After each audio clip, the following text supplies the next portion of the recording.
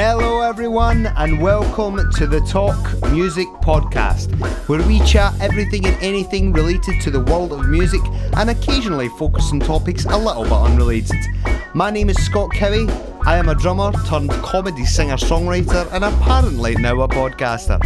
You're going to hear me chat to many different people, but more often than not, it will be fellow musicians having conversations about their careers and lives within, arguably, the greatest art form in the world. And you get this for free each and every week on scottcowie.com, on Stitcher Radio, and now on iTunes. So please rate, review, subscribe, tell a friend, let them know what's going on over here. But for now, enjoy the show. Guest this week in the podcast, it is a double header for the very special 30th edition. We have the legendary bass player Jack Bruce from the band Cream, and of course we have Newton Faulkner. Now the reason that we've got two guests on this week is because, like I said, it's the 30th episode, and I have also got a co-host with me. She hasn't been on the podcast before. Tanya O'Callaghan, superb bass player, originally from Ireland, now out here in Los Angeles. Yes, currently based in LA, but all the way from Mullingar, County Westmeath, Ireland. Born and raised. Born and raised. How exciting is the thoughts of listening to what Jack Bruce has got to say about his career? Really, really stoked to hear that one. He's got to have some great stories. He has. For anybody that follows me on Twitter or has got me on Facebook, you'll know that I recorded this interview a couple of weeks ago. So Tanya's going to be hearing this for the very first time, and it's interesting to know that Jack gave some very interesting answers, shall we say, regarding a Cream reunion, so you'll be desperate to hear what he's got to say about that. And of course, we've got Newton Faulkner coming up in a little bit. Yeah, You're a fellow dreadhead. A fellow dreadhead. Tanya pressurised me to ask Newton about his about how he does his dreads. Yeah, crochet hooker. Yeah, so you can hear about that as well.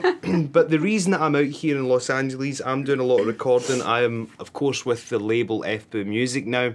So I'm recording an EP with them, and I'm doing some gigging, and we're doing some vodcasts because... video podcast. Nice merge of words. Yes, I do believe that's an industry term. So again, it's very, very exciting because we're travelling about. Tanya and I are co-hosting the new vodcast, and we're doing this audio one still. It's all happening at the one time. So we're going to announce throughout this episode the different people that we're going to be interviewing. Exciting. It's very exciting because we actually just interviewed somebody there. Legends. An absolute legend. So we're going to tell you who that person is.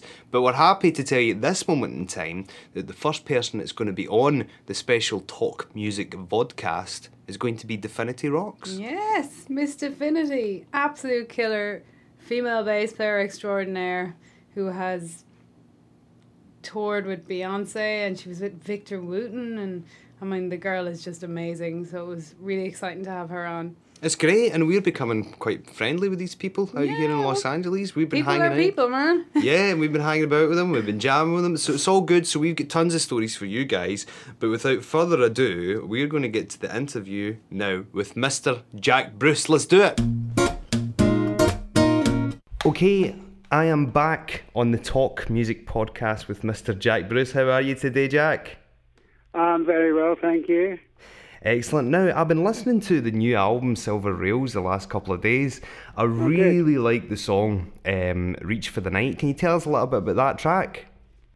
Yeah, that's, how to describe that one? I'd say it's like a Philip Marlowe kind of look at my life. Kind of film noir version of me. The words are actually written by Pete Brown on a flight from Germany, and he just emailed me the words, and I just did some work on them and wrote this little descending musical thing, and that was it. Excellent. Now, on one of the tracks in the album as well, Cindy Blackman, she plays out of her skin really on one of the tracks. Now, had you met Cindy before? Santana, we have to call her. Yeah, absolutely. Of course, she's recently, in the last couple of years, married the famous Carlos Santana. Now, did you know Cindy before? Because obviously she's been a big fan of yourself, Jack. I've known Cindy for quite a long time, yeah. I think I must have met her when she was very young. And she used to run around after Lifetime, when I played with that band Lifetime with Tony Williams. And she was a huge fan of that band, and especially of Tony's drumming, as we all were. And she used to pester him when she was a wee girl. You know, just asking him questions, how do you do this and how do you do that? And she's a fabulous drummer. Yeah, well, we have a band together. And John Nadesky, who's also on quite a lot of the tracks. We have a band called Spectrum Road, which is a kind of a free jazz improvisation band. The starting point being the music of Tony Williams, you know, from that particular time. So we've played a lot together, you know, all over the States and Europe, Japan. So, you know, we're in the pocket, if you know what I mean. Oh, absolutely. And like I said, you can tell it's a thrill for her getting an opportunity to play with yourself. And it's amazing because she was touring in Europe.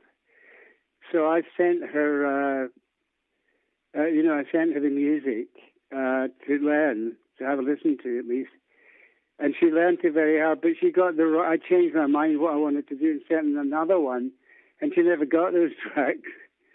So she was sight reading those 2 tracks that she did. Now, she's one of many people that's obviously a massive fan of yourself, massive fan of Cream, and lots of documentaries over the years. There's been many artists and bands expressed how much Cream has been such an influence.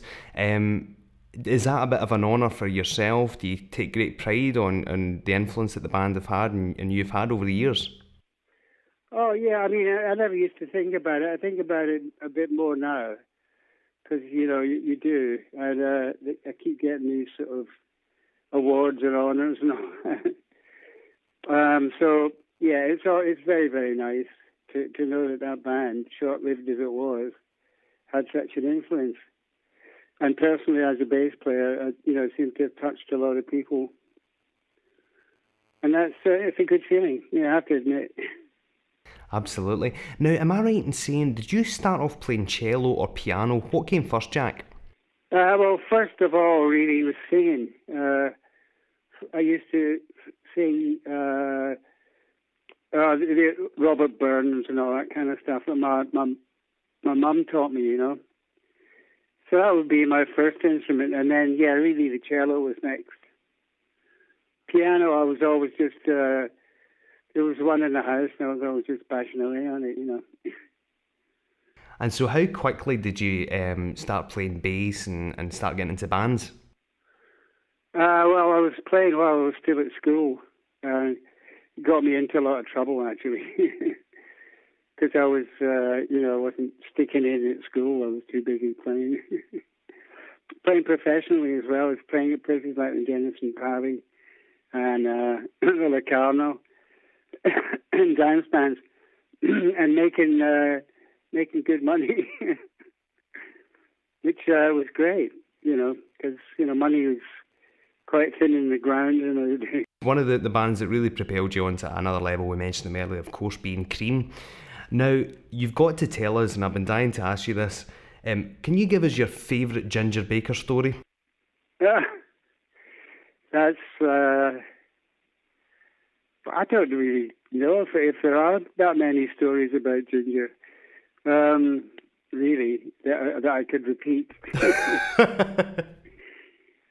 He's a bit of a character, as we all know. And to pick out a particular story would be tricky. It was the time when we were just starting out, and we were playing 2 sets in this gig in Basingstoke, and he didn't show up for the second set, so we had to do it just Eric and me, and so we sort of pretended to fire him from the band to try and get him to screw the nut, as it were, because he was into the drugs, And the rule was that he wasn't allowed to take any drugs. Whether or not he stuck to that, I don't know. You have to ask him. The thing is, I don't know if you've seen the film recently made about him, Jack. Did you? I haven't seen that, no. I didn't. I felt I didn't need to see it. And the story of that is that the director, asked me to take part in it. And I thought, well, I've done so many of those things. I'm not all that keen in talking about all that old stuff. And I said, no, I'll just, I'll pass on this. But he showed up at my door, and he said, you got to see him. Standing outside the door, he showed me the bit where Ginger breaks his nose. And I thought if somebody goes to that length, I've got to give him a few minutes. So I did. I've actually put in a request to interview Ginger, and the person got back to me saying, "Are you sure you want to do this?" Yeah, it's quite hard. I think he just says yes or no or f*** off or something. Well, very interesting interview, I believe. I've got that to look forward to, Jack, without a doubt. I might be calling you back to ask your advice before I actually do that interview if it comes to fruition. Yeah, I think he'll probably be all right. I think a lot of that now is a bit of an act, you know. I would have thought so, but listen, it keeps everybody talking about him, and of course... Yeah, that's why he does it, I guess. Right, okay, there's been one last thing about Cream before we move on. A lot of talk about the band reforming. Is there any talk of it between you guys? Has there been, any offers MD come forward, or is it just kind of... Well, I mean, we were supposed to be doing a reunion this year. Another one, but I'm afraid Mr. Baker said something to Eric that I don't think it's liable to happen. Certainly not this year. In fact, I don't think it's liable to happen at all now. Oh, that's a shame. But listen, we've got so much footage to look back on, regardless. Oh yeah, and we did our reunion. I thought that was fair enough. One's good. If you start milking it, it gets a bit. Well, it would be fun though. And what's your memories of playing with Gary Moore in the early 90s? What was that like? Obviously, you were in that band with Ginger. I loved Gary. He was, in many ways, he was my favourite guitar player to work with because he had so much passion, He was a lovely guy. But he was obviously quite tormented as well, which he hid very well. And I considered him a very close friend. And I miss him a lot. Yeah, he's an unbelievable player, and I've actually really enjoyed. Obviously, YouTube's a great thing. It's been great to go back and watch you guys play with Gary, because to be totally honest, I didn't even know that you guys played together up until recently. Right, yeah, we played a lot together. Oh, yeah, since the 80s. Now, is there anybody that you've not had a chance to perform with yet, Jack? Obviously, you've played with so many people over the years. Is there anybody that sticks out and you think I'd love to jam or work with them? Because you've worked with pretty much everybody. Well, I think the only person is Mr. Zimmerman. I think Bob Dylan is somebody that I would like to. I have played with him, but it was just a one-off thing in Barcelona years ago, and. I've always admired him very much. I would have liked to have had more of a chance to play with him. But apart from that, I've played with a lot of people. Yeah, you've played with so many. Tell us about the experience working with Ringo Starr. Now, I got a chance to watch one of your interviews, Jack, and you'd said that you'd learned so much from Ringo, but you didn't get a chance to elaborate. What do you think you learned from him? Well, first of all, that what you are, basically, you're standing on the stage as an entertainer, and you can be as serious as you like about the music, but you can't get all full-faced about it. It's that's what you are. You're an entertainer, and I learned that from Ringo. He was that's what he did especially with those bands. The band I was with him was great fun and a very good band. Peter Frampton and Gary Brooker. So, it's a great band. And, I learned that from him. That was the main thing I learned from him. I also learned that a much better drummer than he's given credit for. Well, I'm glad that you've said that, Jack, because there's been so many people that we've interviewed that have said the exact same thing, so it's good to hear that from somebody like yourself. Yeah, I mean, he's not a technical drummer in the sense that like Ginger or something like that, but he's got great feel. And for instance, we used to do I Feel Free with him, and he's about the only person apart from Ginger who could play that with the really spot-on feel, you know. Because it's between two feels, it's a kind of halfway 8 and halfway 12. It's not something that you can just do that easily, but he could do it, no bother. Now, once I announced a couple of days ago on the Twitter and the Facebook that you were going to be on, we've got a lot of people writing in and asking questions. One question is from a friend of mine, Gary John Kane. Now, he's asking about the track Sunshine of Your Love. How did the idea for the bass line came about? So can you tell us about the track generally and how it came to fruition? Right, yeah, sure, certainly.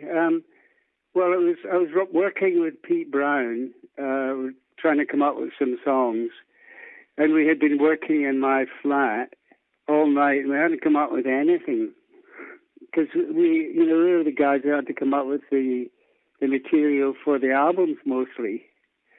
So we were trying to write stuff for the albums, and we hadn't got anything. And then I just suddenly stood up and picked up my double bass and started playing the riff. It just came to me. It wasn't even, I didn't even think about it. It was like it was there, and I just played it, you know. And I looked out the window. The sun was coming up, and Pete just wrote, "It's getting near dawn," and that was the basis of the song. And we rehearsed it with the guys, but it wasn't quite a song. It was just that first part, and then Eric came up with the turnaround. They call it the turnaround in the song. I've been waiting so long, that part. He came up with the music for that, and so it was a combination of that riff and the vocals and Eric's turnaround, and there you got it. Great stuff. I'm sure Gary John Kane will be delighted with that answer. He's a big fan of yours. I'm going to throw out some names at you, Jack, and it's okay just to give your thoughts and opinions on these individuals. Any thoughts on the bass player Carol Kaye? She obviously was a hugely important bass player in the Tamla Motown stable, and nobody really. Sometimes people say, "Oh, she played in that track," and "Oh no, that was James Jamerson." So there's some tracks that you don't really know who played what. But I think she's a very important player, definitely. Brilliant. Did you ever get a chance to play with Stevie Ray Vaughan, or get a chance to hear much of Stevie, see him play live? No, I never played with Stevie, unfortunately. I would have liked to have, but I never got a chance. Yeah, that certainly would have been something. Yeah. One last thing, Jack, if you could put together, we ask everybody to do this, your ideal band, okay? You can have anybody you want, obviously dead or alive, within this group. Now, with somebody like yourself, like we said earlier, you played with pretty much everybody. But just for a bit of a laugh, if you were to put together your ideal band, who do you think would be in that group? That's really difficult. It would be a very big band if I was going to have all my favourites. But I think still the best band I ever played with was Cream, and I would just stick those guys up on the stage, and that would do me. Cream with Hendrix. Cream with Hendrix. Well, there nearly was a band with Tony Williams and Jimmy and myself. We were talking to Jimmy about it, but wow. Then he went and died. So that didn't happen. That would have been a dream band as well, yeah. That would have been amazing, Jack. Now, 1 million people have obviously claimed to have been there at the time where Cream jammed with Hendrix. Lastly, can you tell us that story? Because there's been so much written about it over the years. Yeah, I mean, I actually know the truth about that, but nobody seems to accept my version of it. There's so, like you say, there's so many versions. We were playing in London at one of the art schools. I can't remember which one it was. But I was just having a drink before the gig in a pub. And Jimi came up to me and said, and Jimi Hendrix, and obviously we were waiting for him to arrive because we'd heard all about him. And he said, can I sit in with the band? And I said, yeah, it's fine with me. But obviously I can't speak for the other two guys. Come over to the gig and we'll sort it out. So we went over to the gig and he did sit in with the band. In fact, he plugged into the bass amp because that was the only other amp that was the only amp that had two inputs. Eric's amp only had one input, you know. So, yeah, that was exactly how it happened. And he blew us all away, of course. That's a dream band indeed, Jack. It's been an absolute pleasure talking to you today and getting such a great insight into your career. It's been great. My pleasure. Thanks a lot, man. All the best. Cheers. There you have it. Jack Bruce, the legend. What a nice guy, a fellow Scotsman. So there you go, Tanya. What do you think of that? You're I'm just dying to know what Ginger said to Eric. I know. Oh, you know the ins. I know I've got the inside scoop and I'll be revealing all next week. I'm only joking, I don't know, I haven't got a clue. But nonetheless, really, really interesting insight. Great piano player as well as a brilliant singer. But everybody knows him, of course, for his great bass playing.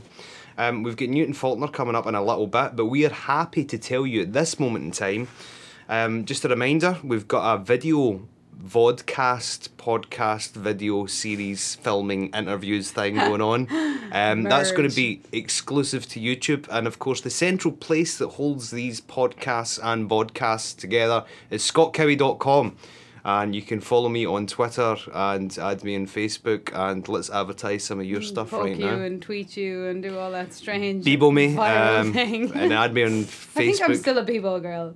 Yeah, I'm on all that. I'm at Tanya O'Callaghan on Twitter. I'm at tsubbass Instagram. My site is my name, www.tanyaocallaghan.com, where all my bass happenings happen. So hook it up, make it happen. Now let's talk about, before we get to the interview with Newton Faulkner, I am genuinely a fan of your YouTube series. Tanya's Gold Blend. Tanya's Gold Blend. Tell us about this. Yeah, it's a really fun kind of side project, I guess you'd call it, that I've been doing on and off for the past maybe 2 years when I have time, when I wasn't on the road or I was at home, because I shoot it with some of my best friends who have an amazing production company called Kerboot Productions back home in Dublin. And basically the concept came about because I wanted to merge like musicians of all levels within the industry, not talent level, but like literally, you know, the more known names with the not so known names, because so many incredible musicians around. And it was just a little idea that started up, and I mean it's just there on YouTube tipping along. So far it's been all named Irish artists that have got involved in the UK, and then my first American one I did was with Glenn Sobel from Alice Cooper's band and Orianthi, shredder chick extraordinaire. And you know, it's something that I just do if there's time in between stuff, and it's a fun, slow growing project. Tanya's Gold Blend. It's really cool, and everybody that I've spoken to that knows about it is genuinely a big fan. So it's like a kind of underground thing that it's building up all the time, and I've kind of invited myself onto it. Yeah, absolutely. We'll definitely be doing some mergers. I like it. It's sitting there. Yeah, it's cool. So you can check that out. Just YouTube Tanya's Gold Blend. And check it out, because there's a lot of good episodes there. I like the whole vibe of it, so it's cool. So that's how the idea transpired as to how Tanya and I were going to be working together in these different projects on the World Wide Web, doing these podcasts and of course this video series, and combining. And we thought, why not merge? Yes, of course, yeah. So Newton Faulkner, how long have you been a fan of Newton?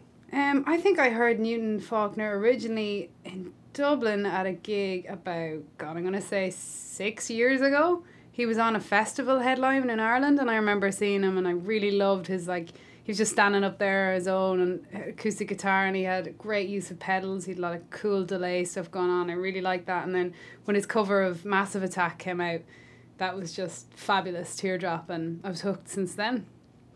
Well, this interview, he's going to be doing some things and performing some things that I believe he's not done in an interview prior to this one. Ooh. It's all very exciting, so let's get to the interview with Newton Faulkner. It's going to be a good one.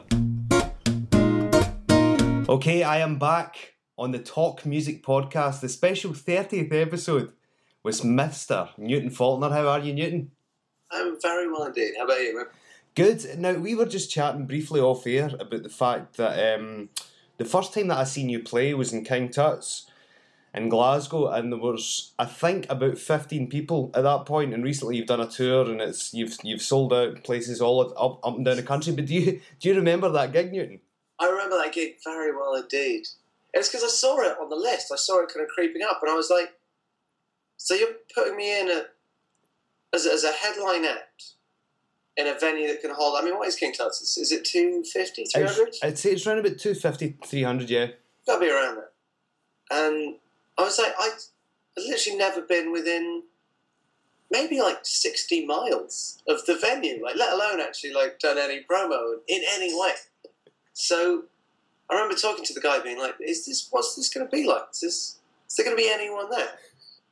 And he was like, probably not, but it'll be worth it. And I was like, okay. So I went up and I did the gig to, it was literally 15 people, if not less. And maybe 15 people if 6 of them will like work there.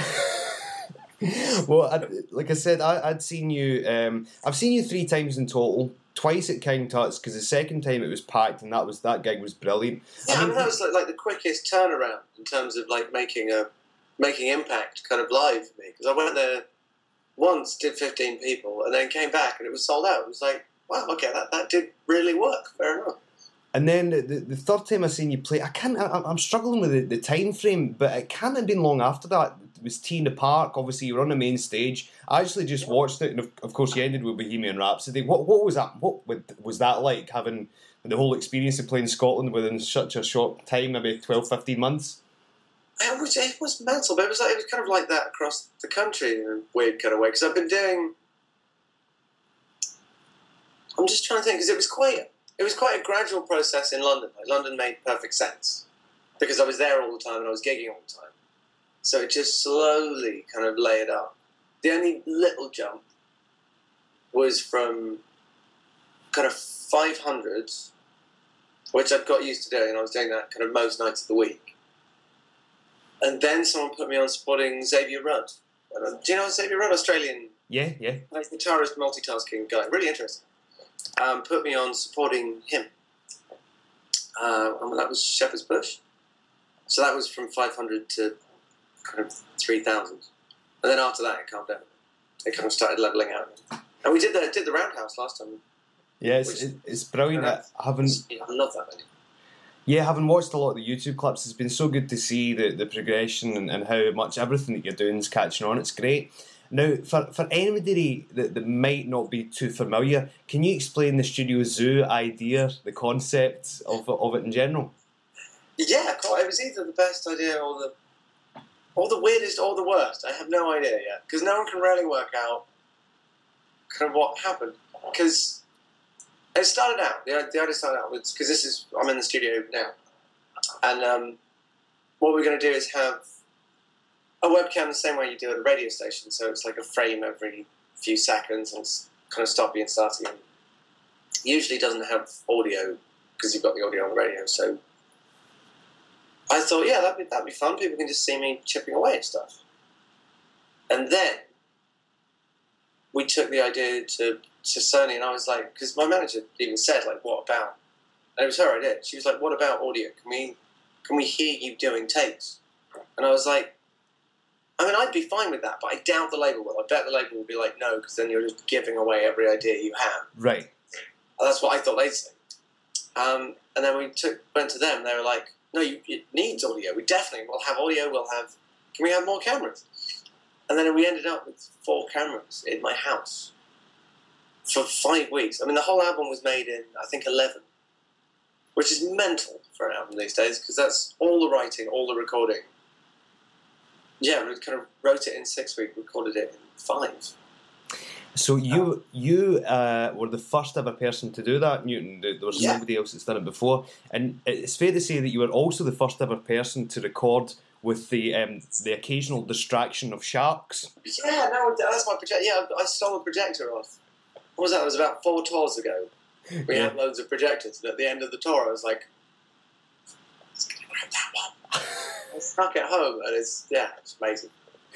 Great stuff. Yeah, there's it's like a live fish tank screensaver. I think it's from like San Diego Sea Parks or something. Yeah, I remember reading that you were doing a take and a shark was in your peripheral vision. I thought that was quite good. That must, without doubt, that's got to be a first too. Now, if it's okay, from the album, one track that really stands out to me that I think is great is the song Losing Ground. Can you tell us how that came about? And of course, you've been kind enough to bring your guitar with you today and maybe even give us a play of the song.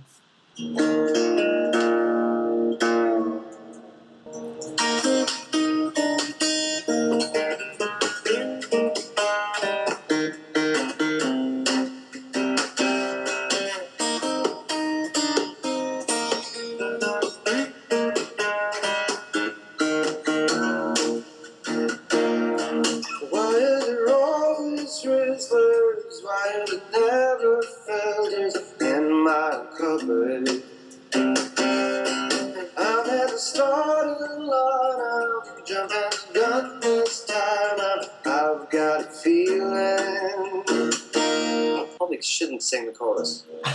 It's really, really high.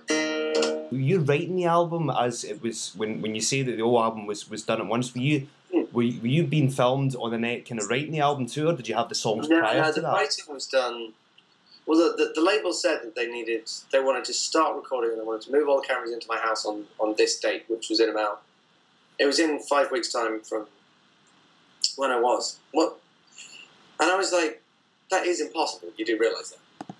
Anyway, like even if nothing was happening in that space of time, writing an entire album in that time is like that's pretty like seriously tall order.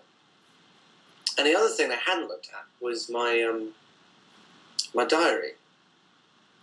I had 4 like little tours. All right. I was in like 6 different countries, so I had to write. I wrote the stuff. I wrote the whole album just on the road. All the guitar parts I wrote in Australia. And then we went all around Europe. And in Europe, it was me and my brother. We're just kind of trying to structure them into songs and writing all the lyrics. And what we did is we built a studio every day. So normally on tour, you get up in time for lunch. And you get up and you have lunch, and then you're up all night. And that was kind of the way things work. But on that tour, we just didn't sleep, got up at like 8, 9, built a studio and just went straight to work every day. And Losing Ground was because I need to go back to all the original files because they'll have a location on them. I think it was somewhere in Germany. It was in Germany, and it was in like the venue, the dressing room for the venue. I think was a school. So I was like, we were sitting in like a classroom with tiny chairs. I mean, we'd built studios everywhere. We were in like laundry rooms with like microphones sitting on top of like old beds. It was like just really, really low rent, weird shit going on. It was cool. I've got this weird vision of you sitting in a really all these small chairs in a little kind of classroom writing these brilliant songs. And that's quite an image indeed. That should have been the album cover, perhaps. I don't know. I'm trying to think what the weirdest one was. The laundry room was pretty strange. And another one, we were just in like a plane. I think it must have been used for like mafia interrogations. Maybe we might have actually been in Italy, who knows? But it was like a grey concrete box with one swinging light bulb just dangling. So it was like what is this possibly used for? So we moved stuff in there, we built the studio there, and it was just constantly. Yeah, it was pretty relentless. Really fun. That sounds great. That sounds really cool. Now, of course, you're known for doing so many shows and putting on great live performances, just yourself on stage with the acoustic guitar. But I have heard you saying in the past that you'd quite like to have a band. Is there any thoughts on that for the future? Because at the moment you've got tons of pedals, you've got a bass drum, but is there any plans to get other people on stage with you? Well, at the moment, we're playing as a 4-piece. So what have I got? So I've got my brother and Sam Brooks, who's an amazing artist in his own right, but also did a lot of BVs on Zoo. We wrote Plastic Hearts together. We've got. So there's me. There's the three of us doing. I'm trying to think. So my brother's on BVs. Sam Brooks is doing quite a lot. He plays a bit of floor tom, a bit of bass, and played second guitar on another track. And then I've got a cellist. And she plays a few other things as well. On the tour, she played Asian zither, which is the weird instrument that's on Plastic Hearts. It's also on Longshot as well, we haven't before.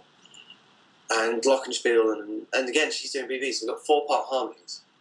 So we have kind of stepped it up. It's a strange time to do it, because Studio Zoo is by far the kind of smallest sounding record I've made in terms of like arrangements. But it's ended up with the biggest live sound. I just tend to get that backwards every time. Somehow. Yeah, because I remember you saying that you felt that you've been maybe criticised a little bit for the albums in the past being too polished, but you wanted something a little more rough. Yeah, I mean that was a definite decision. That was because I was under pressure to try and get on the radio, and the only things getting on the radio were quite polished. So it was one of those kind of strange little balancing acts. But live is definitely my favourite bit. I mean, I'm getting into Studio Land more and more. I've started doing music for actually other people and other things. I'm doing the music for a computer game at the moment, which is really fun. Oh wow! Can you say what it is at this point? I don't know what it's going to be called. It's just got a working title, but I'm in like the developmental stage. But that's strange thing about that is I've done the music for 2 trailers, and I haven't touched a guitar yet. Really? Yeah, just haven't. It just amuses me. I'm kind of going to see how long I can keep it up. Right. So talking of playing live and talking about having now a 4-piece, one thing that we ask pretty much every guest nowadays is who would be in your ideal fantasy band if you could pick anybody around you, dead or alive, to be in this band? Who would it be? Now we assume they have to be dead or alive. They can be dead or alive, and of course I'm assuming that you're playing guitar and singing, but you can do whatever you want in the band, Newton. Just trying to think. This question tends to take the longest, so don't worry about it at all. It's a question. Let's think about it for a second. Who on drum? Let's start with the rhythm section. Maybe Questlove. He's so nice. I imagine looking over your shoulders and looking at Questlove just being really solid. It's just there's something profoundly reassuring about that. So let's get him. Bass wise. It's just weird because a lot of my favourite players are really like too out there to like work together. So what my brain wants to do is like Les Claypool, right. But then I don't know what space that leaves for me. But I don't know what I'd do. Who was good? Maybe the vocoder guy from Chromeo. Should we get him in? Yeah. I think he'd get on well with Les. Mm-hmm. It's like just weird vocoder. Like heavy metal, weird funk. Questlove would give it like a slightly modern edge, which I think we need. That's pretty good. It's pretty fun so far. Or maybe like some serious BVists. Maybe go like old school soul. So have like Aretha Franklin. It's maybe funny. Otis Redding, just pile them all up. Yeah, it's funny you should say this because everybody in the last 3 or 4 weeks, people have been picking like 3 backing vocalists. James Brown's been a predominant feature, and a couple of people's backing vocalists, which is pretty cool. Yeah, because to start out, he was actually quite smooth sounding. He did some kind of quite slightly more kind of Frank Sinatra stuff really early. But it just wasn't the kind of screaming. That was kind of quite a late development. But I'm just trying to think, who else really good? There are so many amazing singers around. And there's loads of, there's been a massive influx of crazy acoustic players as well. There's loads of them. But the problem is that with the whole style is it's about trying to make as many bits of a song work as possible. So it's the same principle as beatboxing. So you've got one instrument and you're trying to do as much with it as possible. So it's weird. It's quite hard to think who else you would bring in. And so far, are you singing in the band? Are you playing guitar? Have we decided that yet? Oh no, I have no idea what I'm doing. Well, till I front man, I never get to properly front man. Oh, this might be a new direction then. You without a guitar out front singing. Maybe not. No, I need a guitar. But maybe electric. Let's go electric. Excellent. I'm liking the sound of this band, Newton. That'd be good. But I might do a bit of Freddie Mercury mic pole strutting. I've never done it, and it looks kind of fun. Well, listen, we can look forward to seeing this band in action in 2015 without a doubt. Now, what was it like being on Mastermind? Did you enjoy it? Oh God, it was terrifying.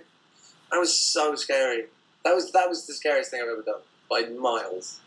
Was it not a little bit weird? You're on Mastermind and you find out that Claire Grogan is on as well. She was in the same episode. Yeah, she was really sweet. We travelled on the train there and back as well. Oh, did you? Right. I got on really well. And got really well with like Quentin Late's wife as well. That was cool. Oh, that's pretty cool. Being a Mastermind, that's one. That's like it's a weird thing to have ticked off of a list that I never made. Right, we're going to get on to a great reaction over the past 24 hours on Facebook and Twitter. People wanting to ask you tons of different questions. Jez Thompson on Facebook is asking, did Newton expect the song Dream Catch Me to have the commercial success that it has had? Did you anticipate that, Newton? I didn't in the slightest. I don't know if other people did. I felt like it took everyone by surprise. I think that's a relatively safe assumption. It was. I don't think anyone saw it coming because the album was made. The first album was made with like only 5 other people. It wasn't like a major label project. It was a small imprint, so no one really knew what I was doing. And then we put it out. And obviously, it did what it did. And then suddenly everyone was like, "That was my idea." Definitely my idea. That whole thing. I'm the ending. So yeah, it was hilarious. Good times. Ryan Tyler on Facebook has said, Newton, are you any good behind the drum kit with the percussive style that you play? Are you any good on the kit generally? That's a very good point. Let's find out. Why not? Give me 2 seconds. Trying to think where we're going to put you. Newton is going to play drums for us, I think. This is very impromptu indeed. Very cool. Why not? Let's go. I'm just trying to think where it's not going to destroy your speakers. Hang on. If I put you there, can you see the kit? Yep, we're good to go. Let's have a look.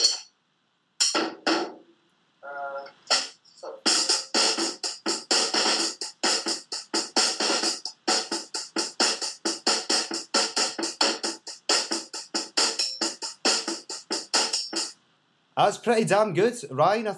I think your question is answered. Thanks for that, Newton. We're getting all sorts here. We're getting you playing guitar. We're getting you playing drums. It's all good. Appreciate that. You're giving us a bit of drumming there, Newton. Superb. Now, jumping back and forth here, another question from a Facebook. Tanya, who's helping us co-host with the podcast these days, she says, Newton, what's your pedal setup like? And how do you do your dreads? We'll get on to the dreads part later on. What's your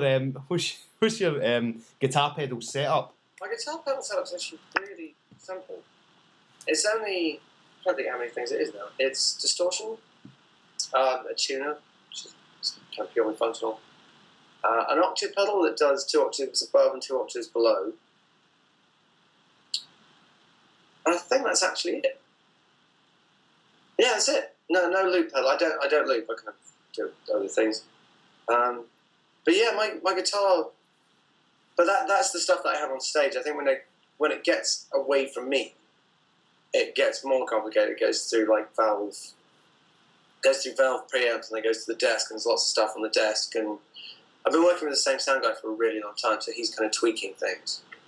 So I think stuff that, like if I was in a band, I would have to control on stage, because it's generally me on my own. I think he's kind of doing things that I would be doing, because we've been working together for 10 years now. So almost every time I've done it, I mean, at the very beginning it was wrapped around telephone wire. This is when I was 14, because I used to, and then sprayed with weird chemicals. And then it was wrapped in tin foil, sprayed with weird chemicals. Then I got bored of the weird chemicals. Is there any way to do it without the weird chemicals? And then we started tying it through its own roots. So it started kind of, as it grows out, you grow it in a knot. It's really lengthy, but it's really neat, which I quite like. And they're pretty crazy long. That's cool. Thanks for that, Newton. A lot of people were asking about that for some reason. Now, Leona King. It's a strange thing that people really seem to latch onto. Leona King on the Facebook page says, "Hey Scott, love the podcast. Listen every week. Can you please ask Newton if there is anyone he could collaborate with? Who would it be and why?" Leona's recommendation would be Laura Marling. I don't know. We might have covered this in the ideal bands, but anybody you'd like to collaborate with that you haven't had a chance to so far? I think I made a lot of friends over the weekend. Because I was at Glastonbury, obviously. I should probably take this off. I'm trying to think who I met down there. Do you remember Mr. Hudson in the library? Yes. I had a long chat with the girl that Joy, who played steel drum, did BVs. I think we might do that. That might be really fun. Excellent. I've talked to the guys in Rudimental as well. So yeah, it's an endless world of possibilities. But yeah, Laura Marling would be cool. I'd quite like to do something completely out of my own genre. Mm-hmm. Actually, I've been doing some strange technological things with my guitar, which I think might make the playing style slightly more kind of sonically relevant. I'm trying to be really careful with the way I work this, which might make it really good to play for. Almost to play for someone really urban, because I can actually take what I do without changing the way I play, make it sound really different, which could work really well for that. I mean, I've been a big Sea Like Green fan since way back, way before Crazy stuff, or kind of back in the Soul Machine days. Excellent. So a lot of potential, a lot of possibilities there with the people that you met at the weekend. Absolutely. Murdo Mitchell on Twitter asks, "Tell us what inspires your songwriting." Your songwriting process, what comes first, and just in general. I don't have a set process. I tend to really hop around, because I think if there is something, if there's just a way that you write and it's the same every time, I think you're going to end up kind of going around the same ground quite a lot. So I try and mix it up. All the time. Obviously, I'm always coming up with guitar parts. I'm always messing around and finding little fun things and skiffing around. And then recently, I've been thinking almost purely rhythmically. So I sing a lot of things into my phone. I was tucked in the corner of a tube last night, going kind of sorry, and kind of building things up that way. And also I've got quite a lot of stuff now. And I produced the last album, and I might be producing something for someone else as well. So that's almost like another way of writing, is to start from the kind of production end, kind of find some cool sounds and work backwards from there. And then there's stuff when you come up with just one line.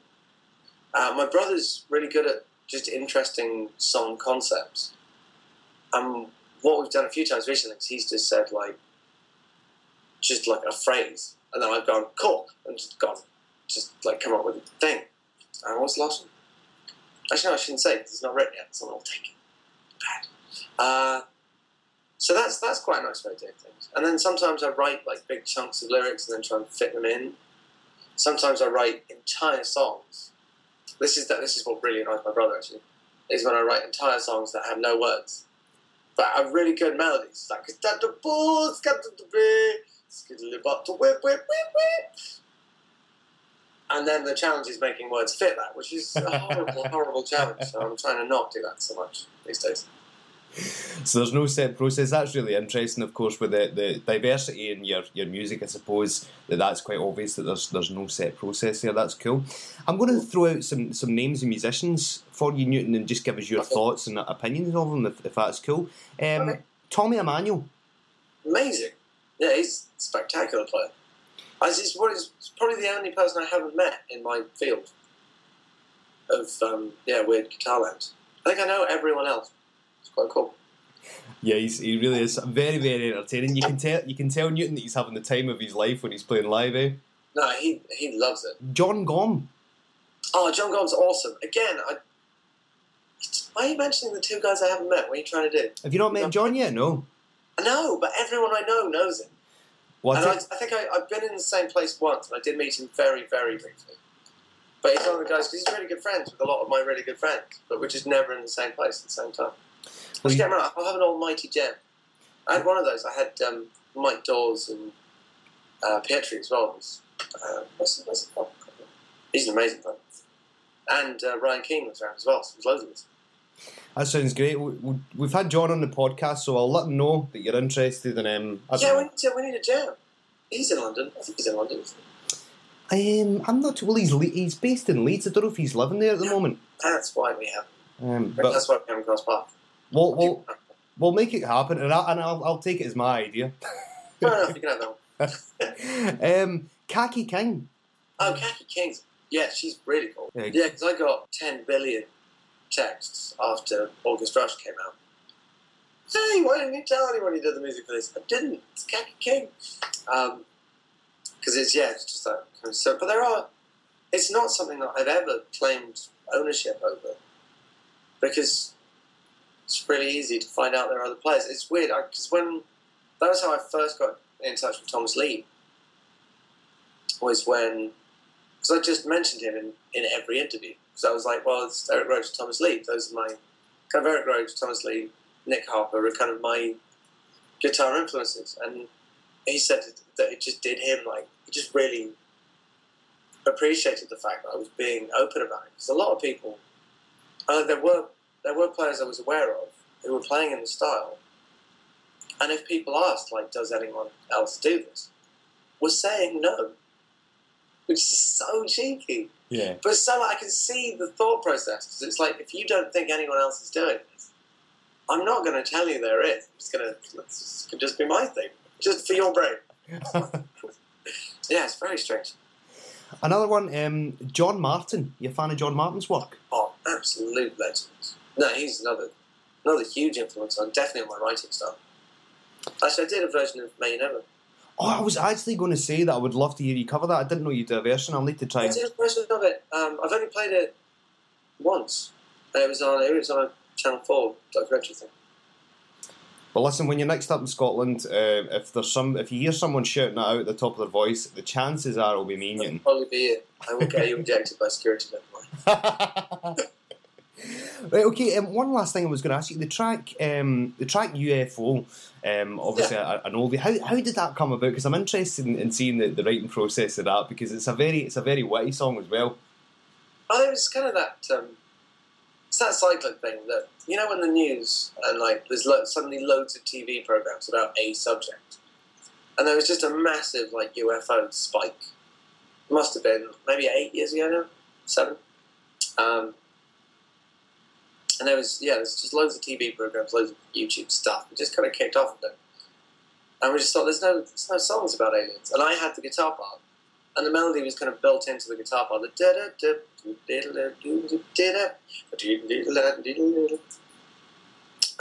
it was my brother just went, UFO, hello.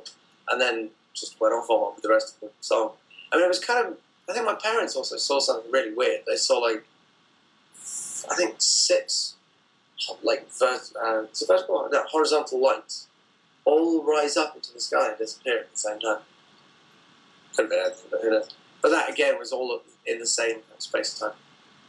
That's cool. And lastly, what's the plans for the future then, Newton? Are you going to, regarding the last album, are you going to do something similar again? Are you going to do something completely different? Any thoughts on it? I think it's time for something completely different.